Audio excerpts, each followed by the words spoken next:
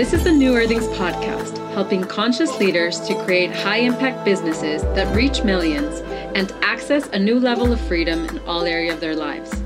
I'm Ana Maria Moreno, the CEO of Copal, and I'll be exploring with you how we can apply ancestral wisdom to elevate business and create a ripple of change.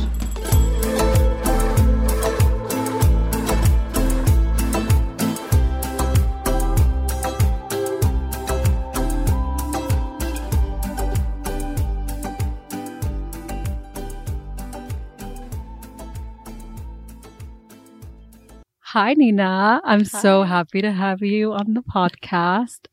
When I went to your class, I was blown away. So I knew that we had to have this conversation. Most people are new to your work, so I'd love if you could start by introducing yourself and tell us a little bit about who you are and what you do. Yeah. Well, I'm Nina Markowitz. I do not have a middle name, so it's just Nina Markowitz. And I'm from Los Angeles, from California, living here in Mexico City. And a year ago, actually, to almost this date, August 14th, I started working on this Pilates, mindfulness, yoga kind of wellness studio.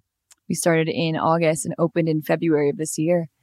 And yeah, that's like the short answer. Mm-hmm. We'll get into obviously longer answers. That's perfect. And yeah, tell us a little bit about the journey getting to that, because obviously we only hear the end stories of like entrepreneurs, but like what was the journey of you getting to starting the Mat, your studio, and like how did that process evolve? Yeah, well, it's a very I have to go all the way back basically to being like 4 years old. Mm-hmm. Because I'm from LA and this is going to be the most LA thing ever. But my mom used to take me to her yoga classes when I was at a preschool. She was a huge, huge, huge yogi. And so she would always take me, and usually I'd like lay on the mat and just literally do child's pose and just sit there.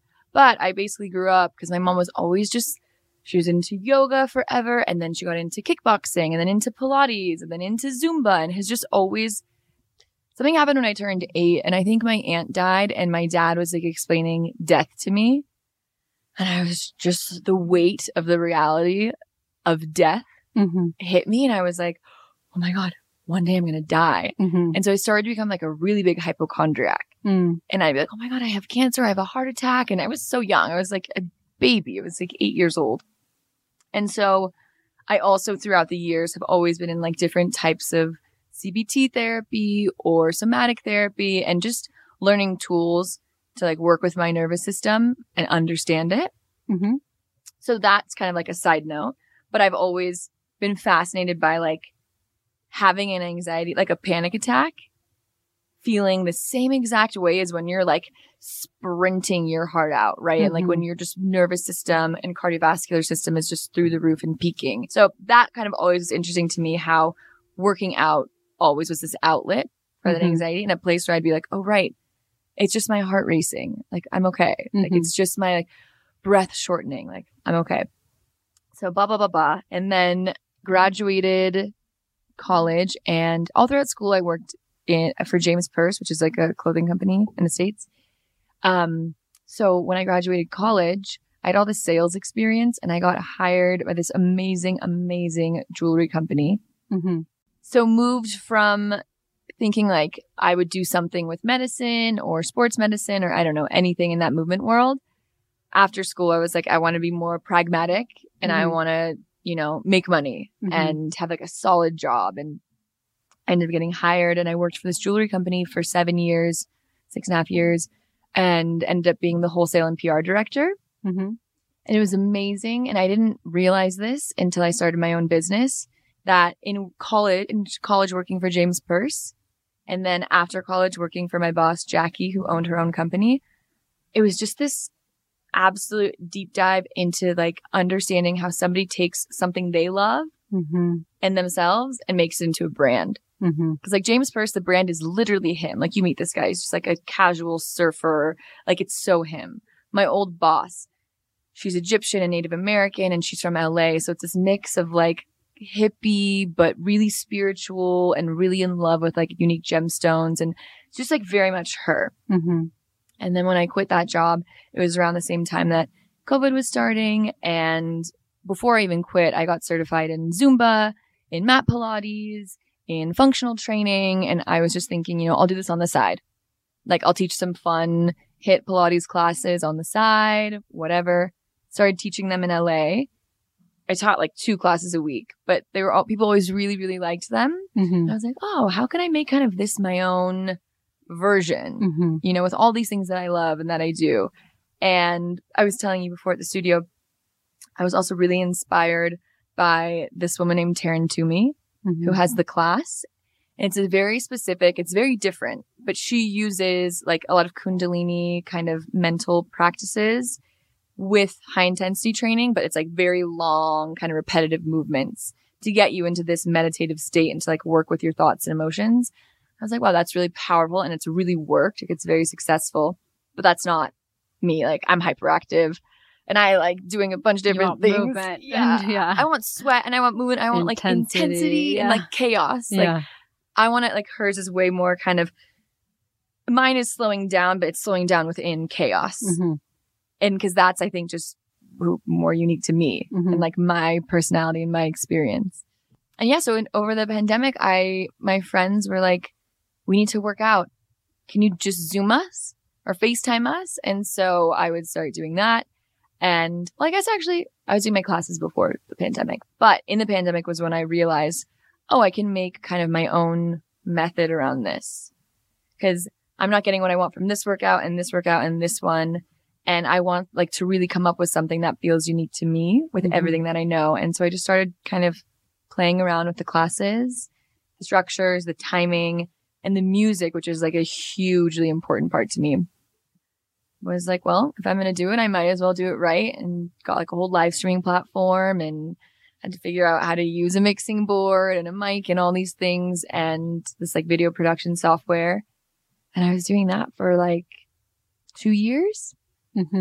And again, like, and I think that the bigger kind of story here is that I did all these things in the past. And I remember when I was like 25 and I was working for Jackie for the jewelry company, I was like, why did I waste all of that student loan debt? I was just thinking this, and time studying kinesiology. I'm never going to use this. This was I would say it all the time. I'd be like, this is the biggest waste of money and time. Why did I do that? And now it's like, I've created my own business around literally this. Yeah, I think that's exactly what I was thinking as you were speaking. Like, so often we take these turns in different directions and explore multiple things. And we're like, why am I doing that? That's such a waste of time. Because it seems like it's not linear and it's not going in a very like straightforward direction. But then usually those are the turns that shape the uniqueness that you can bring to the world, and the unique path and the unique combination of all of those things is where the magic is. Like, I know for me, like, I struggled as being like, I've done corporate and then I've started a company and then I've like done random things all over the place. Like, what have I done? But all of that later, when I started my own company, it was like this toolkit. I was like, suddenly I've done marketing and operations and product and all these things. It seems so random, but now I have this toolkit and I felt like a kamikaze that could just like, not kamikaze, like a perfect storm. Yeah, like the perfect storm of like having everything I needed to like start my own business. So I feel like that's so important that we allow for these, I call it unconventional paths to take place so that all of these little skills can be acquired along the way that like later get perfectly baked into this cake that you couldn't have foreseen. You could never have thought of. Yeah, you had no idea that that's where it was going because if you had looked back, you'd been like kinesthesiology. I've done that, which I've done all the times. I've been like, jewelry? I don't look at me. I like literally wear sweatpants every day. Like, what did I do 7 years for? And I felt that way too after. I was like, I just spent my 20s and I love my boss. Like, it's nothing to do with the company. It was an incredible experience. Yeah. But I remember thinking also, because when I quit the jewelry job, my side passion is writing. And so I was like, always writing like little scripts and little shorts and little things. And so I was like, I'm going to give my full attention to writing. And I remember thinking, shit, why did I spend all that time, doing PR and sales when I wanted to write? Like, what a waste. And as you're saying now, I'm like, oh, this is exactly. This is why I need this. Yeah. It's so, and like, Yeah, I've done that to myself so many times where I've put so much time and energy into like learning something. And then like you're saying, because it's not this like perfect path, right? I also never thought like, oh, I want to, like, I really didn't think I wanted to start my own business.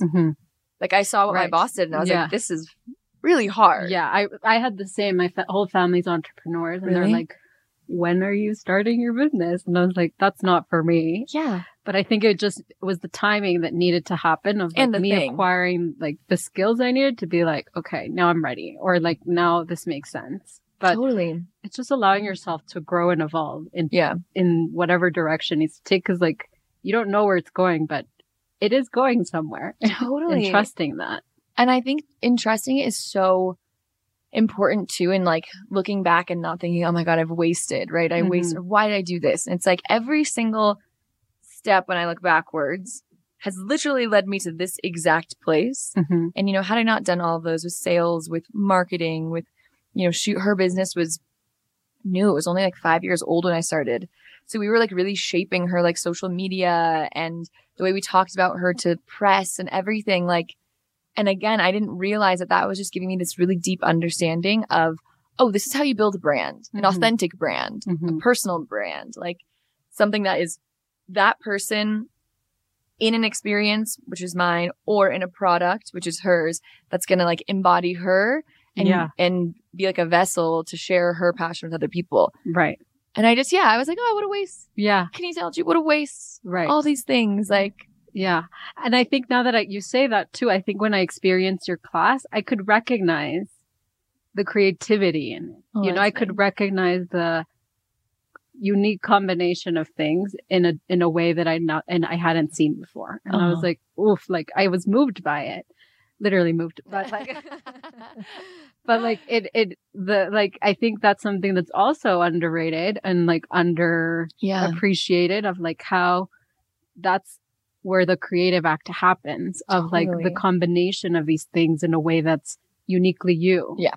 Because I think too, like the other day I was thinking about the phrase like, we're not like reinventing the wheel, right? But it's like we constantly are, like movement, yoga, Pilates, all these things. Like no person that's creating their own method or studio or class, unless you have some machine that you've created.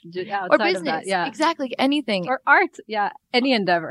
Literally anything is like your own spin on something. And I think I was really hesitant, like really, really hesitant when I was doing my online classes to say like, oh, this is my class. Because I'm like, well, I learned like high intensity interval training. Well, I learned Pilates sequencing. Well, I learned kickboxing. Well, I learned Zumba.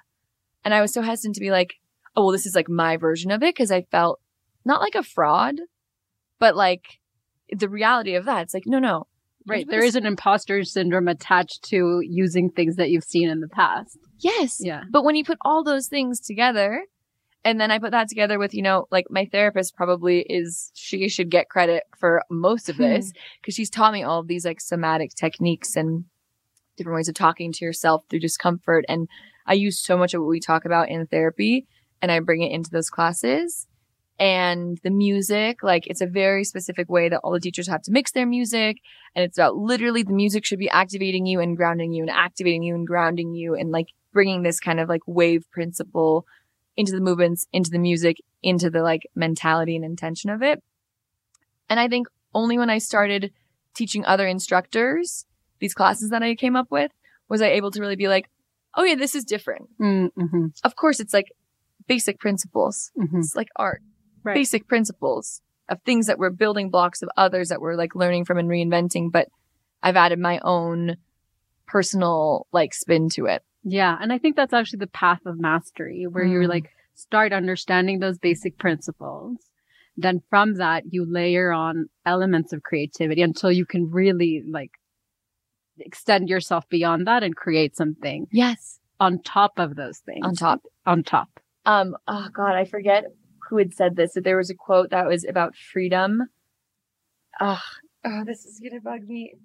It was basically like, there's only like freedom and liberation in like structured, what was it? It'll come to me later. But It reminded me of, I used to take acting classes in my time where I was like, what am I going to do? I'm going to write. I'm going to teach. Which also is part of the teaching. Yeah. Totally. It's like a persona in a way that comes out. And like, I will never forget that one of the key principles, and I found it to be so fascinating because I did this version of like improv, this dramatic improv, but you know your lines by heart. And the teachers would always be like, you need to have this structure to be able to have freedom, right? To have something like safe to rest on, to really be able to be free. And it's that same thing with mastery, like you're saying. It's like, no, you need to be like a master at this. So deep in your core, you're like, I got the basics. I'm safe. Now I can be free to play. Yeah. You know, and like expand. Yeah. It's like a chef. They can't like go and create these amazing dishes if they don't even know how to like not burn their meat. Like, exactly. It's like, yeah, you need to learn the basics and then you can layer on top of that. Yeah. And I think too, like with this business, which was so awesome, was that like, I also, have you read the book Outliers? Yeah. So I was starting to read that like, I don't know, a year and a half ago maybe. And I found it to be so fascinating, right? This perfect concoction of the hours of mastery plus market demand plus luck. And I feel like, again, looking back, I didn't realize what I was doing, but all my hours online of perfecting my classes, my whole life of like being in studios, of knowing what a good studio feels like, where we could improve here, of knowing what stores, like just all this stuff. I was like, okay, the mastery of the class is there. The hours are there. I didn't even realize I was working up to this, but I did that. And then I happened to move to Mexico City with my best friend for 3 months. He was shooting a movie here. I was doing everything online still. We both decided to stay. And then I started doing classes on my rooftop down the street on Amsterdam. At first it was like 5 people, and then 10, and then 20, and then 30. And then I got kicked off of my roof because my landlord was like, wait, you can't run a business. This is a residential place. This is a residential place. And this is like, everyone's making all these really weird noises and like screaming. What is going on? And I just accrued this list of 220 people that over the course of 8 months came to the roof. And we're like, I've never done a class like this. There's nothing here in Mexico. And basically that's like the other piece of the perfect storm. I was like, oh, there wasn't anything like it here. I happened to have the hours. And then I found the place. Like, thank God, it was so lucky I found the place. And all of a sudden I was like, well, why not? Like, here we are. And it was weird. I feel like that should have been a bigger, like, fuck, am I going to do this? Should I do this? Like, I should have been weighing the consequences more, but it was very weird. I just saw the place and was like, oh, this is what I'm doing. You're ready. I was like, it doesn't matter. I'll find the money. I'll figure it out. But like, I'm just going to do it. And I just started putting one foot in front of the other. And yeah. Sometimes that's also really important because we think like this is where I'm going. And like that puts a lot of weight into what we're doing. I was actually reading Rick Rubin's The Creative Act. And he was talking about that, how like sometimes artists get super paralyzed because they put so much weight into like the creation that they're making that it's like overwhelming. But if you just see it as like a step before the next step, it just like mitigates a little bit of that fear. So you can just understand that like it's going to continue to be imperfect and you just need to put one foot in front of the other and allow yourself to make a ton of mistakes. But all of that will ladder up to your own creation. I think too, like I am such, and I'm sure most people that are entrepreneurs, and I think that's probably why they do it. I'm such a perfectionist. Tell me about it. So, you know, it's like, even it's so micro to the point of, I taught a class the other day. It wasn't the one that you were in. I made it like way too challenging and everyone walked out and I could tell, like usually people walk out and they're, dead, but energized. And this time everyone walked out and they were just like, I might have been in that class. Half of the class left. I was like one of the last people standing. Like, okay, made it too hard. I went home and I was like, oh my God, that was too hard. Now no one's going to come back to my class because they took that one class that was way too and oh no, now and just, you know, that spiral of like, God forbid I don't perform to my crazy high standard that I've set for myself. Like, everything's going to crash and burn around. And then just be like, oh, right, it was one class. Great. It was a hard class. Yeah. Moving on, as everyone else did. Yeah. It's like an artist. Like, so what? You write a song and it's not an amazing hit. Yeah. Maybe then a couple lyrics from that song will lead you to the next one that is going to be. Right. But it's really hard to. I know, but in the book, he also talks about how that imperfection is what creates the genius as well. Like sometimes you were like so focused on like not making those mistakes that in those mistakes is like the uniqueness too of people being like, ooh, like I can feel that there's something imperfect, but like it almost gives you freedom to like understand that there was a grit or like human element to it, and you're not just like talking to an AI that created something. Exactly. Yeah. And that's so true. Like that's and I guess that's what's going to keep us always so relevant when everyone's afraid of AI is like AI is engineered to be perfect, is engineered to be like making the least mistakes possible. And you just, that's just so human. It's just so uniquely human. As perfectionists, I'm sure we're like, yes, I know. That's what's going to be good. But it's hard. And I think that drives you because I'm like, okay, I want a space where people walk in and instantly feel at ease. And I'd go to all these different, like truly, I feel like almost every studio I've been to in my life, I, who's an extremely athletic person, walk in and feel, do I belong here? Where do I go? Are they going to be friendly? Is it and you just, because working out, again, we don't like talk about it like this, but it's a really vulnerable experience. You're putting yourself in a room of people that you don't know, going through extremely challenging circumstances, looking at everyone else's levels, looking at a teacher in front of you who does it every day that in your mind probably is like perfect and, you know, the ideal version of whatever is in your mind. And it's just like playing at all of these vulnerabilities at once. And when you walk in the door, especially when you're new, it's just like really anxiety inducing. Like, do I belong here? And I just, every studio that I went to, I'm like, that the architecture doesn't make me feel welcome. So that was like a huge thing with my space is having a place for people where they walk in and like anyone at the front desk should be so nice and so welcoming. And it's your first time. Like, don't worry about it. Maybe you lay on the ground the whole time. Who cares? Like, you are allowed to do whatever it is that you want to do. And like, I think what makes a perfectionist great as a business person, you need to kind of let go. Right. As a leader. Yeah. But there's a value in being perfectionist because like that pushes you to like create things and look at the details in a way that is focused on ensuring high quality. I think it's just recognizing when that stops being productive and recognizing when it's like, okay, this is like no longer like adding value. It's just hindering me. And like, it's a tricky balance to navigate because we could say, no, like being a perfectionist is terrible, or say, oh, being a perfectionist is the best thing you could be because you're so great. But like, there's the good aspects of it and the shadow aspects of it, and it's recognizing the delicate balance between both. I think it's really hard too, like being a single, like a solo entrepreneur. It's really hard to shut it off when you don't have somebody else that's with you being like, whoa, you're being so hard on yourself right now.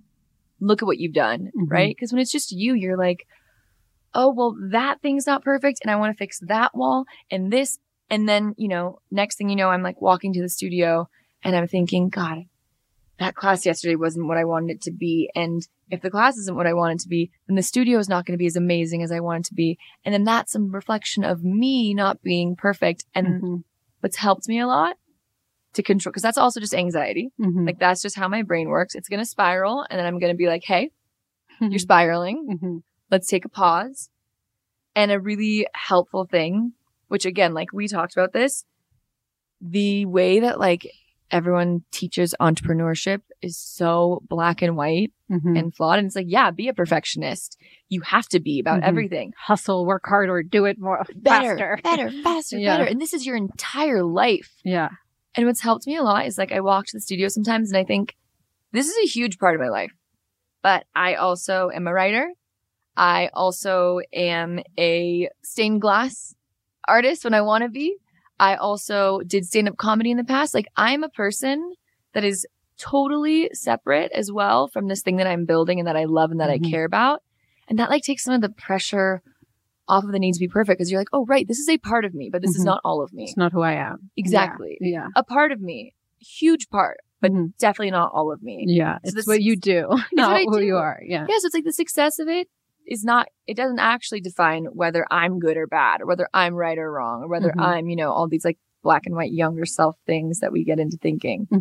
Yeah. Which I feel like everyone's like, it's got to be your whole life. Yeah. And I think another thing, we've talked about this, but like that we don't talk about enough in entrepreneurship is regulating your nervous system, which I know is a big part of your practice. I'd love if you could like tell us more about like, the importance of regulating your nervous system for entrepreneurship, and also some of the things that you found valuable as you've endeavored to be an entrepreneur, and like the things that you teach, because I think it's so important to also learn how to navigate that in situations where you're not like triggered, so that when you are, you can really know how to do that in a more easeful way.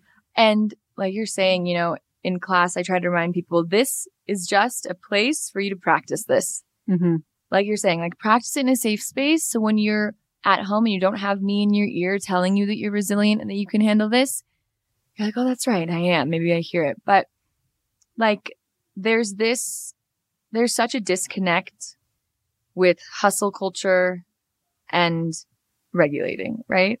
So we're talking about like, hustle culture is like, have more coffee, don't sleep 8 hours. If your business isn't doing well, you're not working hard enough. So do more and da-da-da-da.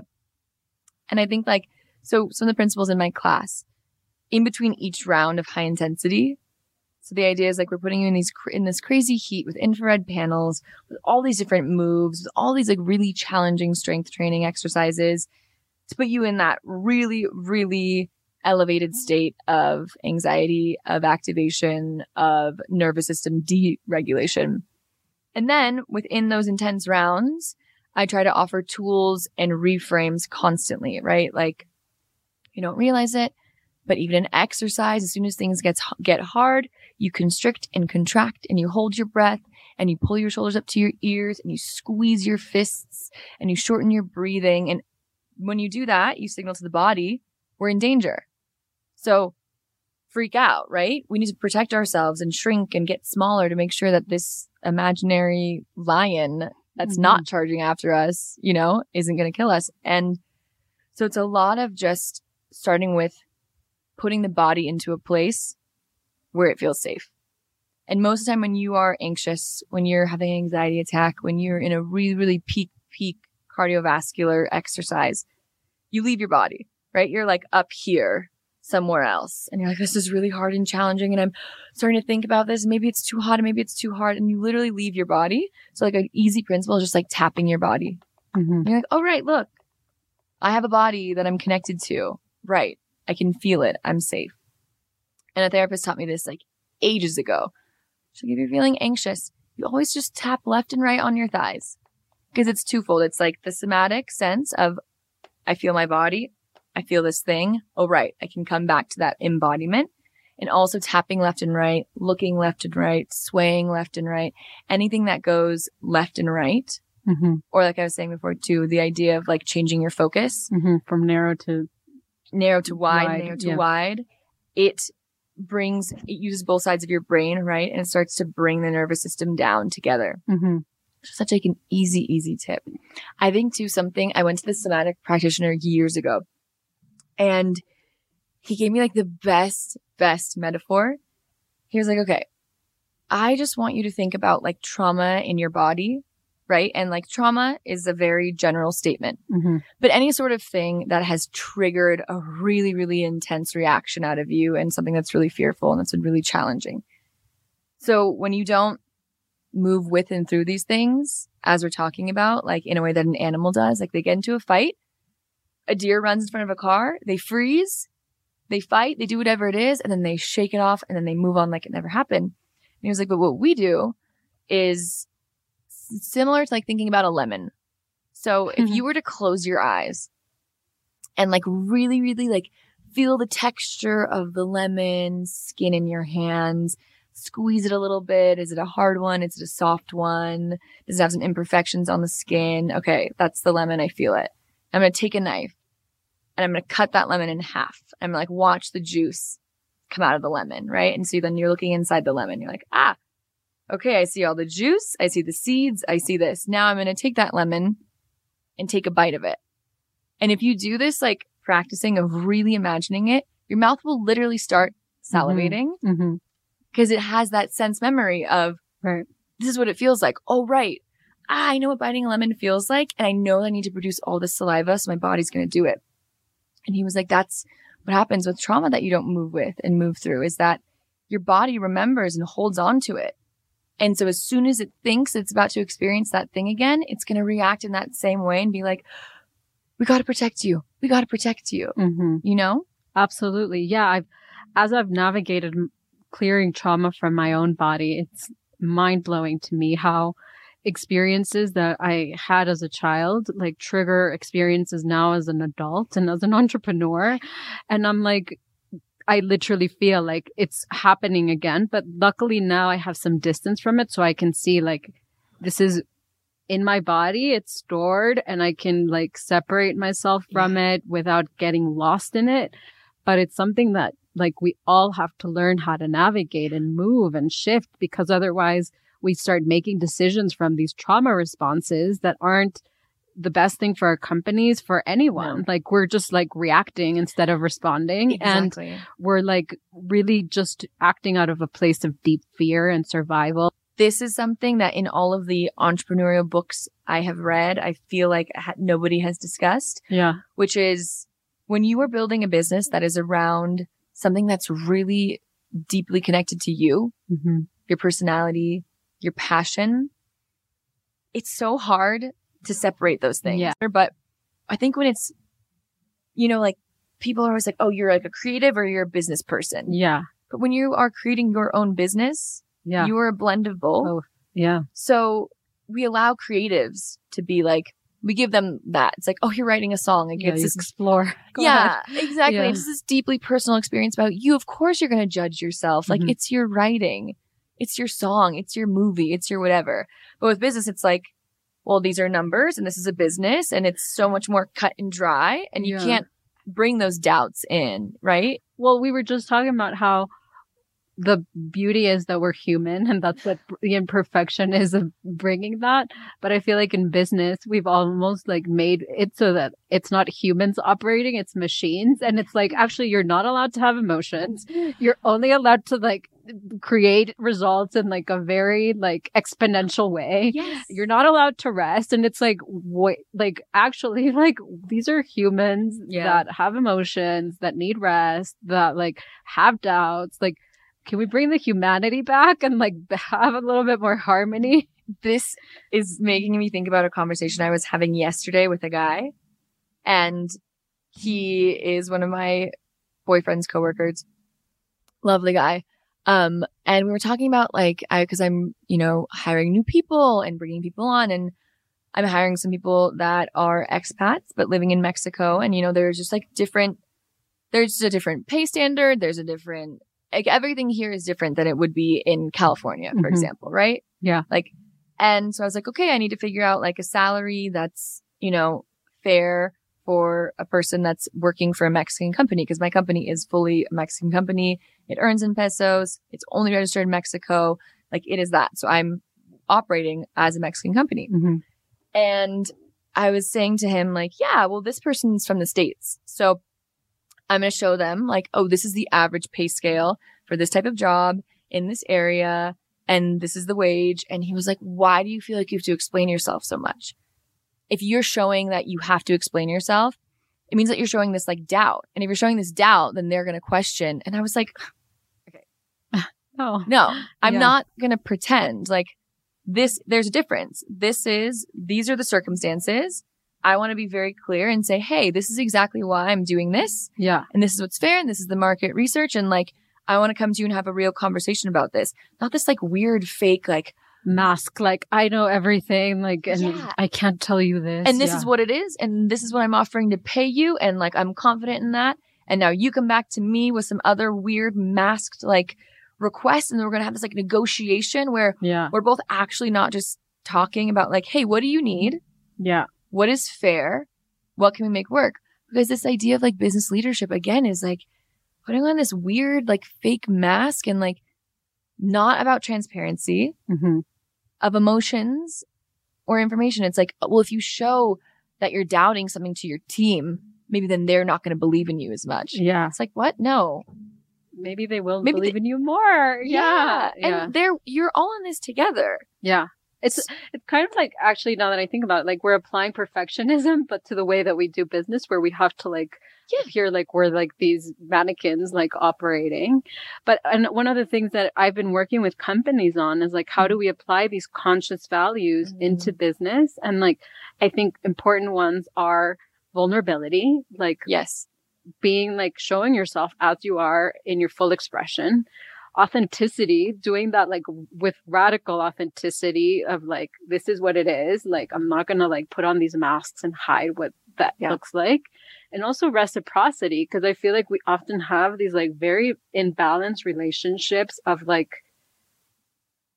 there's like power, you're the boss dynamic. You're the employee. Exactly. Yeah. One of the companies that we worked on was actually for headhunting and like applying that. It's like, can we build like more balanced and reciprocal relationships in the way that we engage in business with like our vendors, with like our employees, with everything, where it's like we're creating this harmony based on like reciprocity as we would with anything. And so like, how do we do that? Isn't that kind of funny? Like, I don't know, as you're just saying that, was making me think about how silly it is that even, and I'm sure there's value to this. And again, look, this is a thought that came to my mind, so I'm throwing it out there.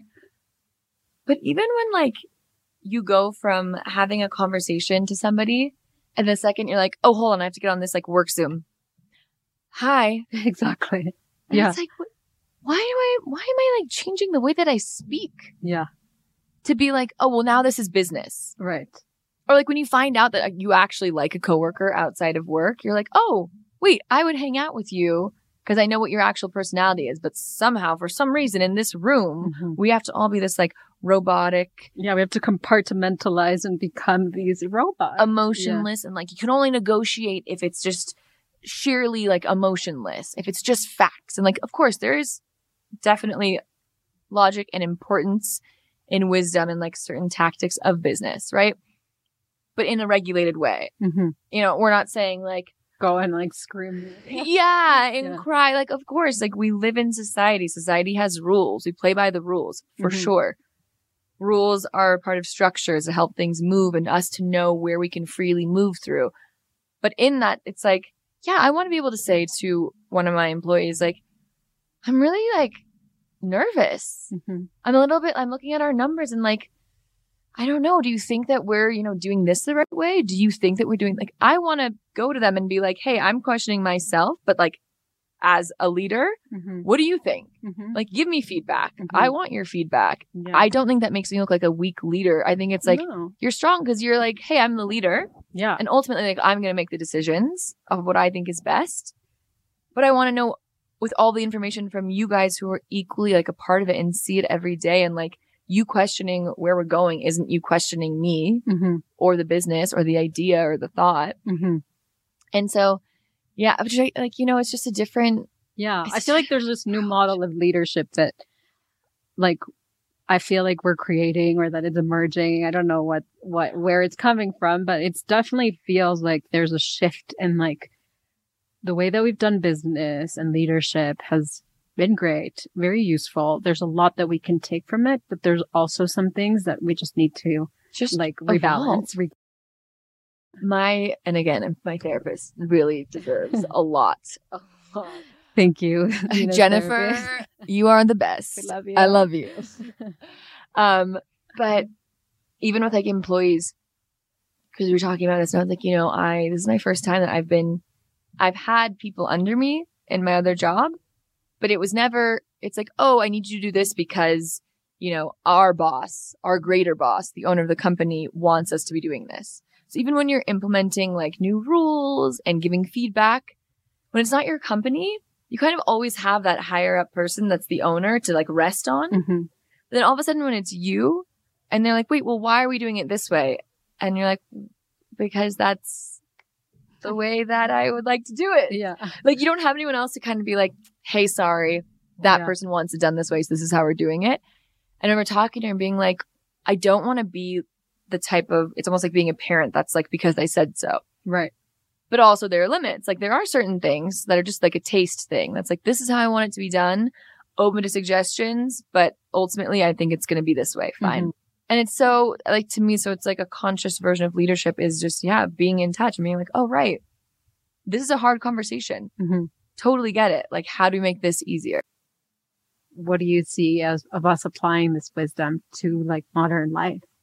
Yeah, I think like, which is, again, as we're talking about this larger idea of everything in your life is kind of leading you to some other thing that you don't know until you're there. Mm-hmm. And anxiety is like such a great kind of vehicle to talk about this.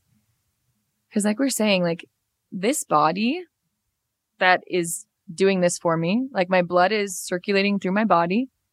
My breath is coming in and out. My diaphragm is, all this stuff is like happening without me doing anything consciously, mm-hmm. right? So that to me is like ancestral wisdom. Mm-hmm. All right. The fact that like I get to kind of be the higher level manager of this experience of this body, but there's some wisdom that's propelling it day in and out. Like I go to sleep. What happens? My body's regulating itself.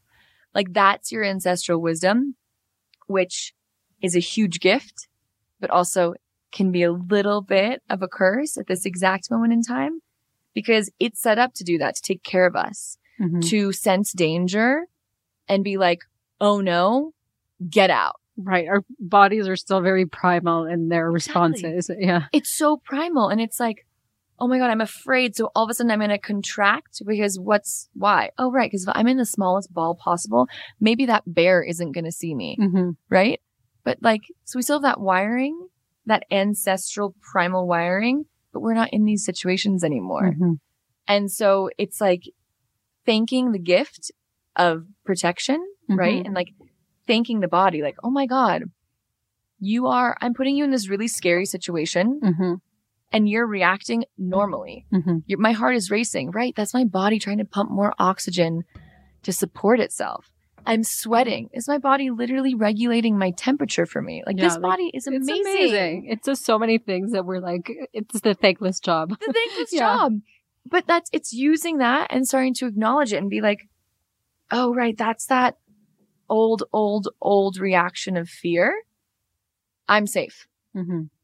And then again, like, as we're saying, these like primal things like shaking, you look at a dog, tapping, like when you're nervous, breathing, like when you have a bad day or a long day, the first thing you do is like, like we sigh without noticing why we're doing it, but like it's because our body's just like regulating it. Yes, and if we do it consciously, then like we can help it do its job. So it's like taking those primal tools that come up in fight or flight, mm-hmm. shaking, right, disembodying, coming back into the body, allowing shaking to be something that we're like, oh right, oh my body clearly needs to discharge some of this energy. Let me let it go. Mm-hmm.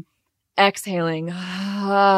Right. Okay, let me get all that air out so I can take a huge breath of air in, right? Because that's why we sigh, is to send it all out to bring a bunch of new air in. Mm-hmm. And just starting to take these like little hacks that are so human and primal and also animalistic and being like, hey, reminder, look around. There's nobody with a spear coming at you, hopefully. You know? Hopefully. Who knows? But I hope that's not the case. There's no bear chasing me down. Mm-hmm. I got this. This is normal. I'm going to let this thing happen. I'm going to support it. I'm not going to like run away from that feeling, because that's also the crazy part about having this biology, is that it's meant for fight, flight, or freeze. Mm-hmm. And so if you're doing none of those things, you're just trying to like exist as a human in this world in 2023, or push yourself against those. You're like, I want to fight, but I'm just going to like sit in this meeting and like pretend like everything's fine. Yeah. Yeah. And not ignore, or just be like, oh, well, my body's doing that thing that it does to take care of me. Mm-hmm. Okay, I'm not going to sit here and pretend like it's not. Mm-hmm. All right. Okay, all of a sudden, wait, I feel it. That's not that scary. Mm-hmm. My heart racing it's not that scary. Me sweating right now, that's not that weird. Mm-hmm. Okay, right. My body's just taking care of me. Like, Mm-hmm. look around. I'm good. Yeah. And yeah, just there's so much wisdom Yeah. in And here. our ancestors were so connected to their bodies that like they did this naturally, right? But now we're like sitting in computers and like we're just like taking Zoom calls. And so the amount of disconnection from our bodies is big. And like Huge. we need to like therefore learn these practices so that we can support our bodies when like we're just like made them now sit for 12 hours a day. And I think something too that's really like fascinating is when you really think about languaging of things, like we talk about grounding all the time. And you're like, okay, what is grounding? It's like, oh, okay, get grounded. Like, what the hell does that mean? Mm-hmm. And a really easy way for me, and we do this in class all the time, is just laying on your back and putting your feet up. Mm-hmm. Because you're getting this large part of your body from your head to your waist on the ground. The weight of your legs is going to press you. Gravity is going to press you into the ground. You're literally going to feel the ground beneath you. Because what did we do? We slept on the ground for years and years and years and years and years and years and years. We always had this deep connection to resting on the ground. How often do we like rest on the ground? Yeah. Or also our deep connection to intuition. Like before, like there was like this primal sense that just like knew, okay, like we didn't even see the danger approaching, but like we knew it was coming. And so we moved. Yeah. Like, how do we reconnect with that intuition? That's like, it's not like a woo woo thing. It's not a hippie thing. It's like a wisdom. Instinctual that the body knows. And so how could we reconnect with that so that we can make decisions? And sometimes the mind has no clue what you're talking about and like is like, I don't understand what you're doing. But like there's this inner knowing. I was actually watching this documentary that like is kind of a tangent, but like with Heart Math Institute, they look at like the brain and heart coherence. And they did this experiment where they would show people the images and like measure response time. And they actually saw that the heart rate would accelerate when there were going to be gruesome images before people even saw the images, 10 seconds before. That's like the lemon thing. That's literally intuition. Like people didn't even see the pictures. It was randomized. It hadn't even appeared, but like something, I don't know what it is, but something was already telling you like there's going to be something there. I think too, like this is a little bit of a tangent on that too. Yeah. But I remember like in dating, cause like, you know, we all have our things from childhood that we are working on overcoming. Yeah. And I remember for me, I had this like deep confusion with intuition and anxiety and excitement and anxiety. And all those things are kind of like clustered into one. And my therapist will always be like, okay, well, how, like, this person really excites you. This person bores you. Describe to me what those sensations are. And I'd be like excited, like, you know, I have all this energy and I just want to like talk. I have a lot of hand gestures. I'm really excited and my heart rate is a little bit and like it's putting me on my A game and I have to think more. Survival, babe. Exactly. Exactly. Yeah. And what's the other one? I'm like, listening more, relaxed, at ease. Yeah. Able to like really hear and like see the person in front of me, not trying to perform. But for so long, I was like, my gut. Right. My gut's telling me that this other person is good for me. And so I think too, it's like this interesting dance of like parsing out, oh, no. That actually was intuition. I just was not listening to it. With the wisdom there. Yeah. I think what I've learned is when it feels chaotic and frantic, we can confuse that as excitement, but actually that's like a wisdom there of like, there's something that's chaotic and like wrong. Yeah. This is activating your nervous system and old traumas that are familiar to you. Exactly. So it's like, it's chaotic, like be aware. Sometimes I see the chaos and I'm like, maybe there's a wisdom there, but I'll get back to it when it's not chaotic. Exactly. Maybe that's, And so I think it's again, like, but none of these things, none of these like intuitions or instincts you'll ever be able to listen to until you like actually feel. And I think for me, like in not feeling, I'm just like high on the experience. Mm-hmm. But I'm not really feeling the sensations. Mm-hmm. Because if I was really feeling the sensations, I'd be like, holy shit, I'm overwhelmed. Mm-hmm. Holy shit, I am calm and I feel safe. Mm-hmm. Right? And so just like, I think it's also this like really, really long and deep and continued process of like, can I just like feel this for a second? Right. And sometimes that's why we don't rest, because we're like, I can't feel that. Like, that means I'm bored. That means like, it's like you want to get back to that like triggered state, but it's like actually just like rest and feel whatever's there. Like, give yourself that space. Cause like, how are you gonna, and again, this is where like class, I love the things that come up because class is like chaotic and it's hot and there are all these moves and everything's happening in the music and there's all of this. But like, I really want people within all of that to be like, okay, what are you feeling in this chaos? Now, what are you thinking? Now, what stories are you making up about yourself that all of this chaos is bringing to you? How can we like find some like calm and ease in it and like remind ourselves that we're safe, that we're safe, we're Absolutely. fine. Yeah. But again, you can't do that unless you allow yourself to be like, oh, whoa, I'm feeling a lot right now. And then you can decide what to do with that feeling. Yeah. Or sometimes people are like, oh, I'm super triggered. Maybe this is my intuition telling me it's wrong. And I'm like, you can't actually access your intuition in that state. Like, once you're regulated, we can talk about what your intuition is saying. But until that passes, there's no intuition to be had. No. You were, like you said, survival. Yeah. You're in survival. And then you're like, literally the chemicals that are coursing through your body are changing the way that your brain is thinking about making decisions. It's literally moving from the area that's supposed to make decisions to the area that's supposed to react. Right? And so, yeah, I think again, it's just like this new version of like allowing yourself to feel things. Oh, right. Like, I feel scared. Okay, let me take a beat. Sit with this feeling. Is there truth behind it? Are there things I can learn from it? Are there ways I can talk to it and support it? Can I get curious with it? Okay, right. Now, all of a sudden, like, it's not this huge, scary, overwhelming thing once I feel it. Now I can figure out how to move through it. Yeah. And some people discredit that so much. They're like, oh, that sounds like such a whatever thing. But it's like, I've also been in the business world for 10 years. I've been in some of the biggest tech companies in the world. I've watched all of this operate. And now with some separation, I can see like how important and actually like critical it is for us to do that. It's not like a woo-woo thing. It's not like a whatever thing. It's like the most important thing you can do in business, because like then you can make decisions and create things that you would have never even imagined, because you're doing it from a very different place. And so like, do you think that, and I'm curious with your experience on the tech side, obviously in the recent, 10 years, there have been a lot more women involved and put into positions of power. Do you think that has any help in shifting these dynamics?